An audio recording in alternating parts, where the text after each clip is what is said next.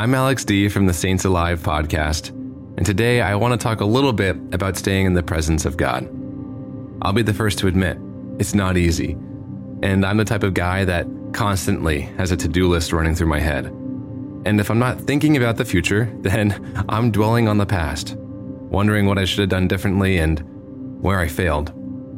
We're told time and time again that God is with us in the present moment. I struggle to carry this out, but there's one person in my life that continues to help me live in the present. My 2-year-old son, James. When he asks me to build blocks with him or read a book, there's nothing else on his mind other than the wonder of the story or the excitement in building our tallest castle yet. And looking at him, I forget about the past and future. I'm there with him, sharing in his joy.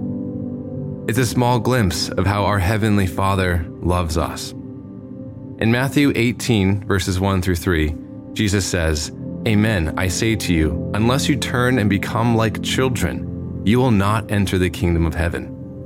So today, I invite you to add one extra thing to your to-do list.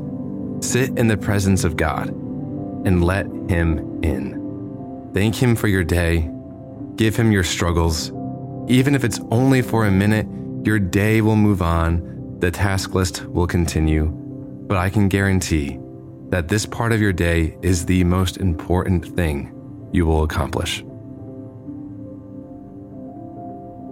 We encourage you to schedule a specific time in your day for silence, whatever you need to do, wherever you need to go, to give space to listen for the Lord.